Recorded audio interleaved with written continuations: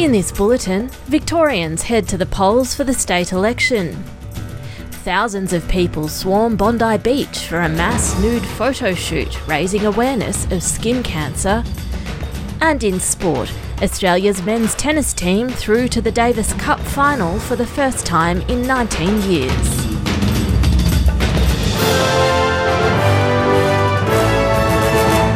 Good afternoon, Claire Slattery with SBS News. More than 1 million people are expected to vote in Victoria's state election today, determining whether Premier Daniel Andrews will swing a third term in power or if the Coalition's Matthew Guy will take office. Voting is open between 8 a.m. and 6 p.m, with the Victorian Electoral Commission expecting nearly half of all enrolled voters to have already cast their ballots early or by post. The state's ailing health system, the cost of living, and funds surrounding the suburban rail loop have all been centre points for the Labor, Coalition and Greens campaigns. Speaking to the Nine Network, Daniel Andrews says his government has an optimistic plan for the future. And we're out there campaigning to every single Victorian right up until 6 o'clock tonight for free kinder, for adding to the free TAFE course list, for bringing back the SEC, government-owned renewable energy, so that electricity can be for people, not profit. If you don't like your energy company, vote Labor and let's do something about it. Let's have government-owned renewable energy for the future, for skills, for jobs and for lower bills. Meanwhile, Matthew Guy has told Nine he'll offer Victoria a fresh start. This is the opportunity we get, not spin and lies and negativity from the Labor government, but a chance to fix our health service. That's today. And on top of that, a good positive plan to relieve the cost of living for so many hard-working families. We've worked hard for the last few years. We deserve some rewards. The primary suspect in the murder of a Queensland woman in 2018 has been taken to New Delhi's Tihar prison after his arrest by Indian authorities.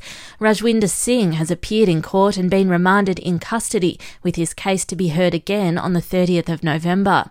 Police had been searching for Singh for 4 years in relation to the death of 24-year-old Toya Cordingley, who was killed while walking her dog along Wongetti Beach near Cairns.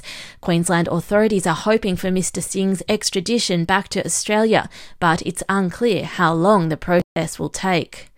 Russian President Vladimir Putin has met with the mothers of Russian soldiers who were killed in the war with Ukraine.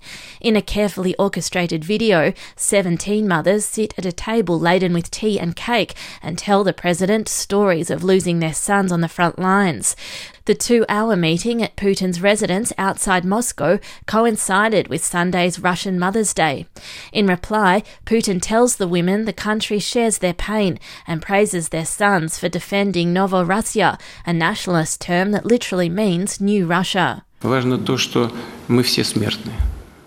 The important thing is that we are all mortal, we are all in God's hands, and someday we will all leave this world. It's unavoidable.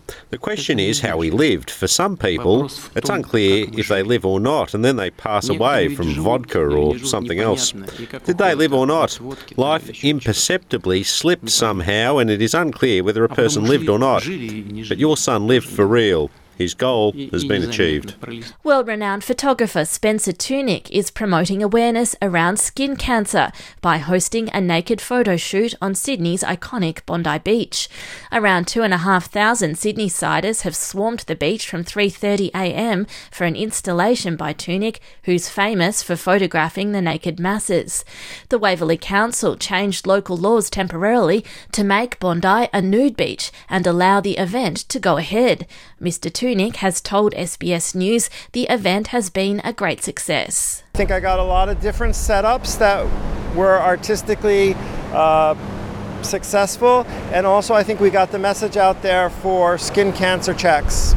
My vision was to sort of create a homage to the people who have passed away from skin cancer, and also to do body positions that were empowering and also that showed a little bit about the loss of life.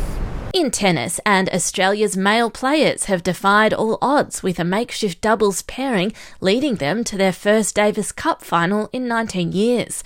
Jordan Thompson and Max Purcell beat Croatia in a nerve-shredding 2-1 semi-final win. It comes after Alex de Minaur pulled the team back from the brink with his tie-levelling win over Marin Cilic. On Sunday, the Australians will face either Canada or Italy in the final. And that's the latest SBS News.